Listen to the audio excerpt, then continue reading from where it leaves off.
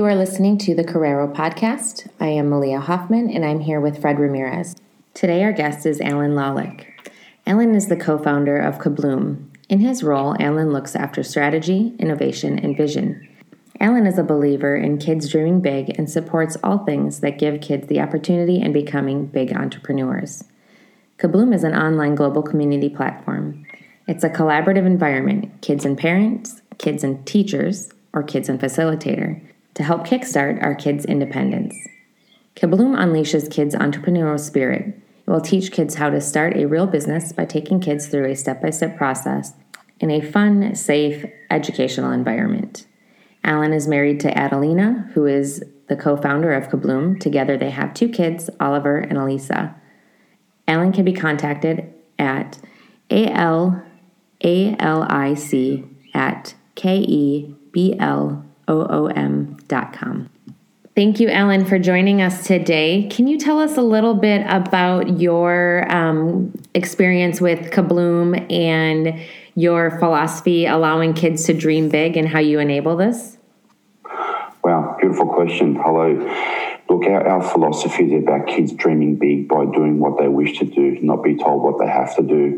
And we truly believe that kids have the innovation mindset, the creativity mindset. We inspire kids to actually want to unleash that entrepreneur creativity and entrepreneurial mindset. And what I mean by entrepreneurial mindset, I don't mean going out becoming an entrepreneur, but the philosophy of an entrepreneur and how he or she thinks and how they see problems on this world and how they can actually see solutions for it. So we're about inspiring our next generation of kids becoming future leaders and the best they can become. That's awesome. So tell us and our listeners about your background and how you came up with this idea. My background, so I'm the co-founder of Kabloom, and my background's financial advising in software. I've run my own financial planning business. I've worked in corporate, worked in small business, tried a couple of little startups in the past. And a couple of years ago, about 2 years ago, or into the third year, I was looking what the future was becoming, especially for the next generation of workers. And it really feared me because the world's a changing landscape. No longer is a guaranteed job. Artificial intelligence, robots, the world's a changing place. And the fear of what is education? Is education educating kids for the future, or is educating kids now just to educate kids and tick off a box? And what tools are actually out there for kids in the education system that's allowing kids to prepare themselves for the 21st century employment landscape? And that's what really got me starting to think, what is out there for creativity, for entrepreneurial mindset, to inspire kids to become what they want to become. And that's the foundations of Kabloom. Awesome. Can you tell us a little bit about how you get kids involved with Kabloom and what is all entailed in this as a learning experience for them? Yeah, certainly. So initially when we launched our product in Colorado Springs, we were doing a school-to-school. So we were effectively going into schools and launching it within various classrooms. It was actually a mixed group of teachers. It was either a maths teacher or some other type of teacher. And teachers generally saw the value of an entrepreneurial mindset. So we actually had a mixed experiences with the different types of teachers. It really wasn't, Kabloom wasn't really fitting into one particular area of a classroom.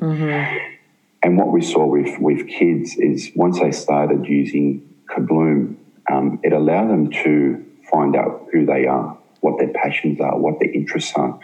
And these kids actually were starting to come up to us and saying, wow, we're really grateful that we can actually go into a platform, interact with kids in our classroom, have debates, have conversations, and actually do it in an environment that feels safe, fun and friendly. And kids were like, this is just this is great. And we personally had kids coming up to us and thanking us to say, thank you for giving me the opportunity to find out about who I am. And some of these kids were 16 years old. You know, and that's what inspires me then to get up at 5 a.m. or 4:30 in the morning and keep it going. You know, it truly does. And I love it. I love seeing those kids being inspired. It's truly magnificent to see that. So, two parts. First of all, tell us about what what the name means. First of all, because it's pretty unique. But then also, can you share with us some activities that the students do? Yeah, sure. So the Kabloom name itself came up by two guys in the US who were rebranding and relaunching our website. So we had a couple of different spelling of Kabloom. I believe this is the correct spelling. But we had KU Bloom. And then, you know, we sat down with our kids and we go, what does this mean to you? And with the KU Bloom, it was like Kids Universe Blooming. And then the KE Bloom, our kids said Kids Entrepreneurship Blooming. And we thought, we'll go with that. So these are our kids being 10 and 12 or a little bit younger at the time telling us this. And we thought, well, if Kabloom's built for kids, who best get advice from but kids? That's good. Yeah. The interaction, it's effectively the first 7 steps of the platform is finding your problem, your solution. It delves into marketing, finance, budgeting. And in between, there's a whole bunch of questions that are asked about your superpower, your strengths. Cool. It allows you to go and present your, which traditionally is called a pitch deck, present yourself to a bunch of school kids in the classroom or at home and to talk about your idea. And again, going back to building up that strength of your mind and not being fearful of actually talking. You know, this whole thing about, I can't present. Yes, you can. Everyone can present. Yep. So it's building up that confidence. And, you know, we want it to be fun. It's not a curriculum. It's not you have to do. It's just about a whole bunch of prompters that is a bouncing ball effectively. You start from point one and then you work your way through. And after those steps, if you wish to go ahead and actually launch your business in the real world, you take the next couple of steps on our platform and then you launch your business and off you go and give it a go. What's the intended age level audience of Kabloom? So from a design aspect of our platform, we look around that 9 to 16 years of age. We've had younger kids. We recently just did a workshop here in Australia, and we had a 7-year-old do the workshop. So for us, it's about their passions and their intent, and if they're motivated to actually be part of the group, go for it. We did it from that age, only from a design aspect, but we've had older people use our platform, but we find that the younger ones around that 14, 15, 16 is kind of that sweet spot. But we also have younger kids doing it as well. Wow. Nice. So then, can you go back and kind of share just like one or two things in which some of these kids have been thinking about and also implementing? Yeah, certainly. So 2 stories. Recently, a kid came up with doing his own dog biscuit business. So creating his own biscuits for dogs. So went through the whole workshop and process and said he wanted to be a profit business. Yeah. So he worked out what he actually needed to spend in terms of making the biscuits and what was going to be his profit margin, who was going to support him, i.e. his parents, how he was going to distribute, through his community, through his family and friends. Another recent business was in the world of gaming, where Roblox. So one of the kids enjoys Roblox and they enjoy building houses on Roblox, but they also see a lot of kids come up to to her and say in the game, can you build my house? Can you build my house? So she's introduced a virtual business where she gets paid Roblox money to help them build their houses, or builds their houses. Yeah. That's really cool. Oh, that's super cool. Wow. You know, I really like that idea, because what you're hitting on is every kid doesn't want to go to college, you know, and speaking from a university professor's point of view, that's okay. Yeah. that's perfectly fine. In fact, I've been trying to work with districts, trying to give them opportunity to say, look, let's design different types of curricula where when kids graduate from high school, they could immediately jump into work.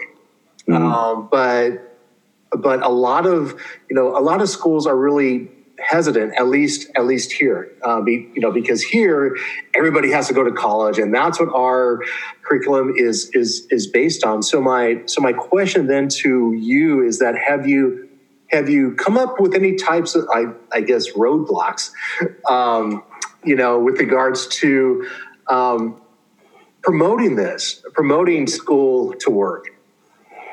Yeah, so the roadblocks have never been around teachers wanting to help students. What we've always found is every teacher we've engaged with is so passionate about delivering the best outcomes for their students. Good. Where the roadblock comes is that their curriculum or their daily diary is so full that they don't really have permission to drop off content unless it's like an option. Yeah. So what's happening is, and I'm finding this more and more, is that the curriculum is based on a lot of legacy type of learnings, and it's not allowing or giving permission to teachers to fill in their slots to actually get into new ways of learning. So one of the challenges is that it's more of a top-down approach. How does the state or federal government review and allow teachers to be more decision makers, and when teachers or schools see opportunity, that they can actually slot in any type of program to benefit the kids for the future. Because you're right, not everyone wants to or can go to college or university. Not everyone fits that round hole, square peg round hole type of analogy, and that's okay. But what is it then for them? What's available for these kids at a young age to allow them to find that inner being or whatever it may be, to allow them to find a platform or a community or mentors to allow them to take that path and not be afraid, because you can always go back and study. Age is it's not an inhibitor. Colleges are going to say to you, sorry, you're 23, you can never come to us. They're always going to welcome you. And I think people need to remind themselves it's okay to try, but it's okay to to go to college if it doesn't work or whatever it may be. Yeah, and I think that based on what you're saying with these projects, they're very cross-curricular. So with a little bit of creativity, I think a teacher could easily have it fit the standards of math and social studies and potentially science if they're making dog biscuits. Exactly. And we love it. I love talking about experimentation. Like we do experiments in a science room and we make mistakes, but it's not like it's a pass-fail mindset. And I want to instill that in every classroom. It doesn't have to be pass-fail. It's about your learnings. Okay, you didn't approach it in a certain way. That's okay. Go back and revisit it, but this time speak to people who understand it and get their thoughts, and then reapply their thoughts and your thoughts and do the experiment again. And until it comes to a conclusion that gives you a path to say, we'll just close this down because, waterproof straws ain't going to work. Water straws that are made out of paper ain't going to work. Or some type of other idea where it will work, and take them through to that next stage. And that's what it's all about. And that's what we should be encouraging kids. Yeah. We never said no to a little baby who fell first time trying to walk. No. What do we say? We encourage them to get up and do what? Try again. Yep. Yeah. Somehow when we become teenagers, we do the complete opposite. Mm-hmm. Yeah, I think that's vital, is because what you're saying is that through our current curriculum process, we're not allowing kids to fail. And it's that failing process that allows us to go on by thinking of something new, of something different. And I think by because I have a lot of friends of mine who had started their own businesses, and each one of them will share that, when I first started, I messed up in here and here and here and here, but then I just tried something different, and it just meshed. Well, yeah, I mean, messing up a lot of times, I can tell you from our experience personally, we've come up then with solutions that have actually taken us to another level. That's really It's cool. a very scientific process, the scientific journal, noting what's working, what's not working, making tweaks along the process. And I think that that's a good philosophy to have in learning. And yeah, as you said, like people in business do it and in the world. So in school, why do we put such high stakes on it? Definitely, and even with the budgeting component, like you were saying, we can fit into different sections of school. Mm-hmm. With the math, it's a fun way of learning. And there's got to be certain times where you've got to follow the script. I'm not saying everything can be fun. However, you can turn a math project into fun if you're showcasing budget, or how to make a profit, or what's profit and loss, or what's gross versus net. You get these kids exploring, going out there and talking to one another, and before you know it, they've actually learned math, and you could, the kids will say that was really exciting, and the teacher will say, awesome, we've done it in a different way, but the outcome's the same. Right. So how involved are you with implementing these programs? It sounds like you're working with the teachers and with the kids. Is that kind of your model for all of the implementation? Look, for now it is. We're very hands-on because we can be. We don't have hundreds and hundreds of schools. But the premise of the idea is that it's teachers can actually become self-sufficient, and we're building out more and more guides, because one of the feedbacks are from teachers that we like to have as much information as we can. So we're actually are building up those guides, YouTube videos, content. So we're actually mixing up how we're going to give content. We're happy to help. We're happy to jump on a call with the teachers. But we want it to become at a stage where it's independent. What I mean by independent, it allows the teacher, and we've even had instances where students actually run the class for the hour when they're using Kabloom, which is great because it gives an hour back to the teacher. Yeah. And then the teacher can actually then get these kids who are practicing certain skills, practicing how to be a leadership, or how to be, if they're in a leadership group, it allows them to actually practice those skills. And the teacher's there to support them if the kids or the child gets a little bit stuck on something. But we've seen it's given time back to teachers as well. Yeah. Are a lot of these projects done as a group with several students together in one, or are they more individual, or both? Both, actually. We're encouraging team, but then there are some kids out there that love to be solo. I suppose it's like companies. You can have a solo founder or co-founders. Again, there's no set criteria. It's not like, you can't use Kabloom if you want to be a solo founder. That's the DNA of the individual, so go for it. But the great thing is he or she got support to actually, go out there and talk to their peers or their friends or the teacher, when or if they need support. But yeah, we generally find groups. But again, it's coming back to that safety blanket, isn't it? Like kids actually feel safe working together, and that's great. So combination of all the above. So Alan, what would be the process for teachers or schools to begin this? So simply let's go on to to our website, kabloom.com. There's a teachers page there. They can reach out to us. We will get in contact with them. We effectively just do first and foremost, we need to listen to the teacher's problem. Do they actually have a problem in a classroom? Or does the school have a problem in terms of seeing new programs such as Kabloom?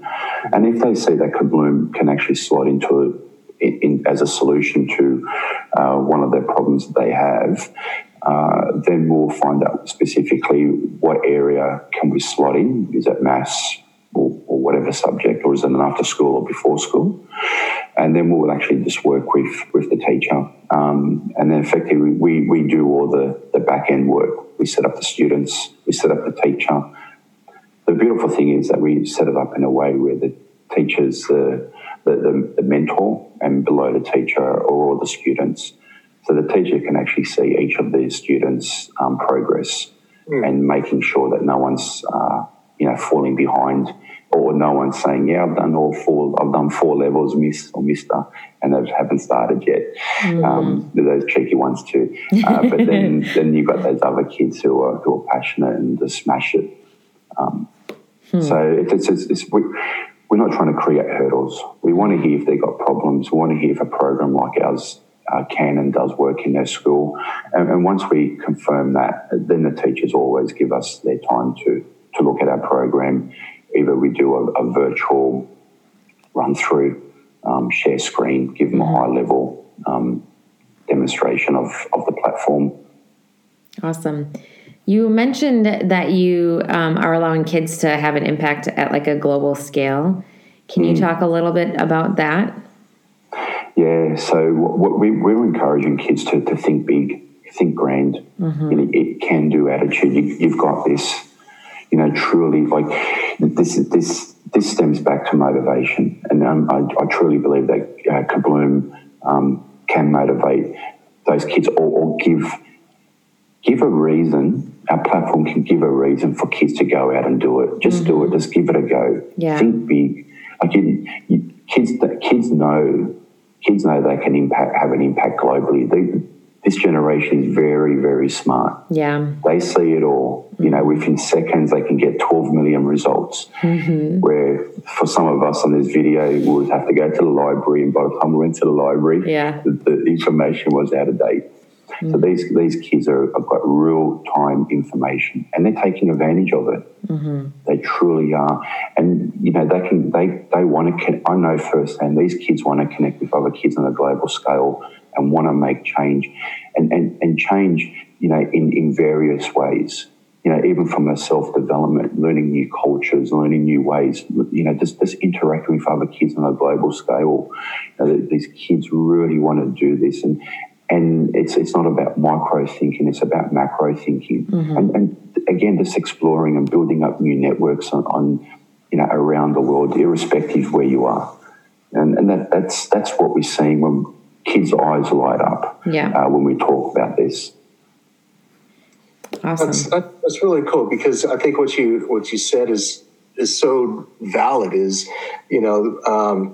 Kids have phones, and they're connecting with kids from all over the world, and they're they don't mind texting a CEO of like a major company. I'll just do it, and then I'll set it up. At least but I'm not going to call them. And I'm thinking that's what it sounds like that you enable kids to do, is to get them to that point where they're up and they're presenting, and they're because ultimately they are going to have to make that face-to-face connection. Oh, of course, 100%. And I love the way they use technology. I really do, and I'm envy of it. Like in terms of our generation growing up, and this generation, they can just communicate through various social channels, and the message does get across, and that really finds the true believers in that in that problem or in that interest, and really push the agenda. And we've seen it globally more recently. Which is fantastic, and it brings the attention to the politicians on this planet, and they're listening, and at least they are listening, and these young kids will make the change happen And these politicians have to adapt. Yeah. Have you seen any of the students take it beyond just what the expectations are of the program and take it and run with it and actually try to bring it into fruition at a larger level? Yeah, look, well, kids have launched their own businesses on our platform, and then effectively they're global businesses. And that's a beautiful thing about Kabloom. It has no borders. It's universal. Wow. So kids could actually open up their own, recycling business. And what I mean by that, they could sell books that they no longer, require. And if they want to deliver that to another country overseas, they can. The ideas are universal. The distribution is universal. And forming partnerships is universal. It comes back to, does a kid just want to sell homemade popcorn in their local district because of health regulations? And if that inhibits them, then that's a state regulation, not a Kabloom regulation. So we need to adhere to that. Yeah. But if a kid wants to sell, books that are written in English, and a school in South America wants to buy them to teach those kids English, then go for it. So it's some of have you seen some of these? Like what are some of the projects that kids have done that are global? Well, we've got various businesses. The businesses that we've actually seen more to date have been around selling slime, selling clothes, selling books, handmade. Like if they want to make the handmade items, we've seen those type of projects that have come through. Some schools have done project-based work where they would do. One particular kid made his own books and printed them off and bound them together. Wow. And was selling them. Yeah. So this little kid, I think at the time was actually 8 years of age. That's cool. I know. That's so cool. And our platform actually gave him permission to feel comfortable to do it. And that's what we ultimately want to do, is we want kids to find an excuse to do it. Yeah. Rather than an excuse not to do it. Yeah. And so he was selling books, and here I am in Australia. And he knows this because I spoke to the kid. I purchased a couple of books here from Australia, and they were being sent over from the USA. Wow. And when I explained to him where we were based, the smile on his face was, pretty sure I still remember. Oh man, that's so cool. Yeah, 'cause it's and I could imagine that it's moments like that you just go, okay, this is why I do what I do. Well, yeah, I mean, he never thought he would ever become a universal distributor of his book, and all of a sudden he did. And the only thing that he did was he just tried. Yeah, that's awesome. So then, looking at something that's like a real world situation for these kids, how has COVID changed what you're doing and what teachers are doing and what kids are going through? Yeah, COVID. First and foremost, it's been disastrous to the world and the world economies. So we took the approach to say, okay, our distribution channels are directly through schools or other channels. So that stopped a couple of months ago. Yeah. So we sat down and said, okay, we can allow COVID to defeat us, or we can pivot at least for the short term anyway. So we've started doing online workshops, and our platform has always been online. Yeah. So we had no legacy systems. We didn't actually have to rebuild anything. All we have to do now is find a whole bunch of facilitators to facilitate our platform. So that's where the big change is. So we're actually looking at ways to say, okay, if the teacher doesn't have time to facilitate Kabloom in a classroom, we could actually have our own facilitators Zoom in during that session or that lesson time. and actually have an external facilitator actually run the program. Look, we're so used now to the Zooms or whatever type of technology we're using to reach out to one another. Yeah. It's no longer needing to sell the concept about, hey, you can actually have a virtual classroom. It's been proven that it works. Yeah. So we're adapting to what people are actually used to now, and we're adapting to how people are communicating to. So right now we're actually experimenting with these type of workshops here in Australia, and we're looking to launch a few of these workshops over in the USA as well. Oh, good. What other countries are you, or do you have in other countries with students using Kabloom? Just Australia and USA at the moment. Mm-hmm. Predominantly USA has been our main focus. Australia's, just so the viewers understand, I'm sure most of them know this, we're a country of only 25 million people. That's our population. Mm-hmm. We only have a couple of million students in this country. So we're really limited in our capacity for total addressable market.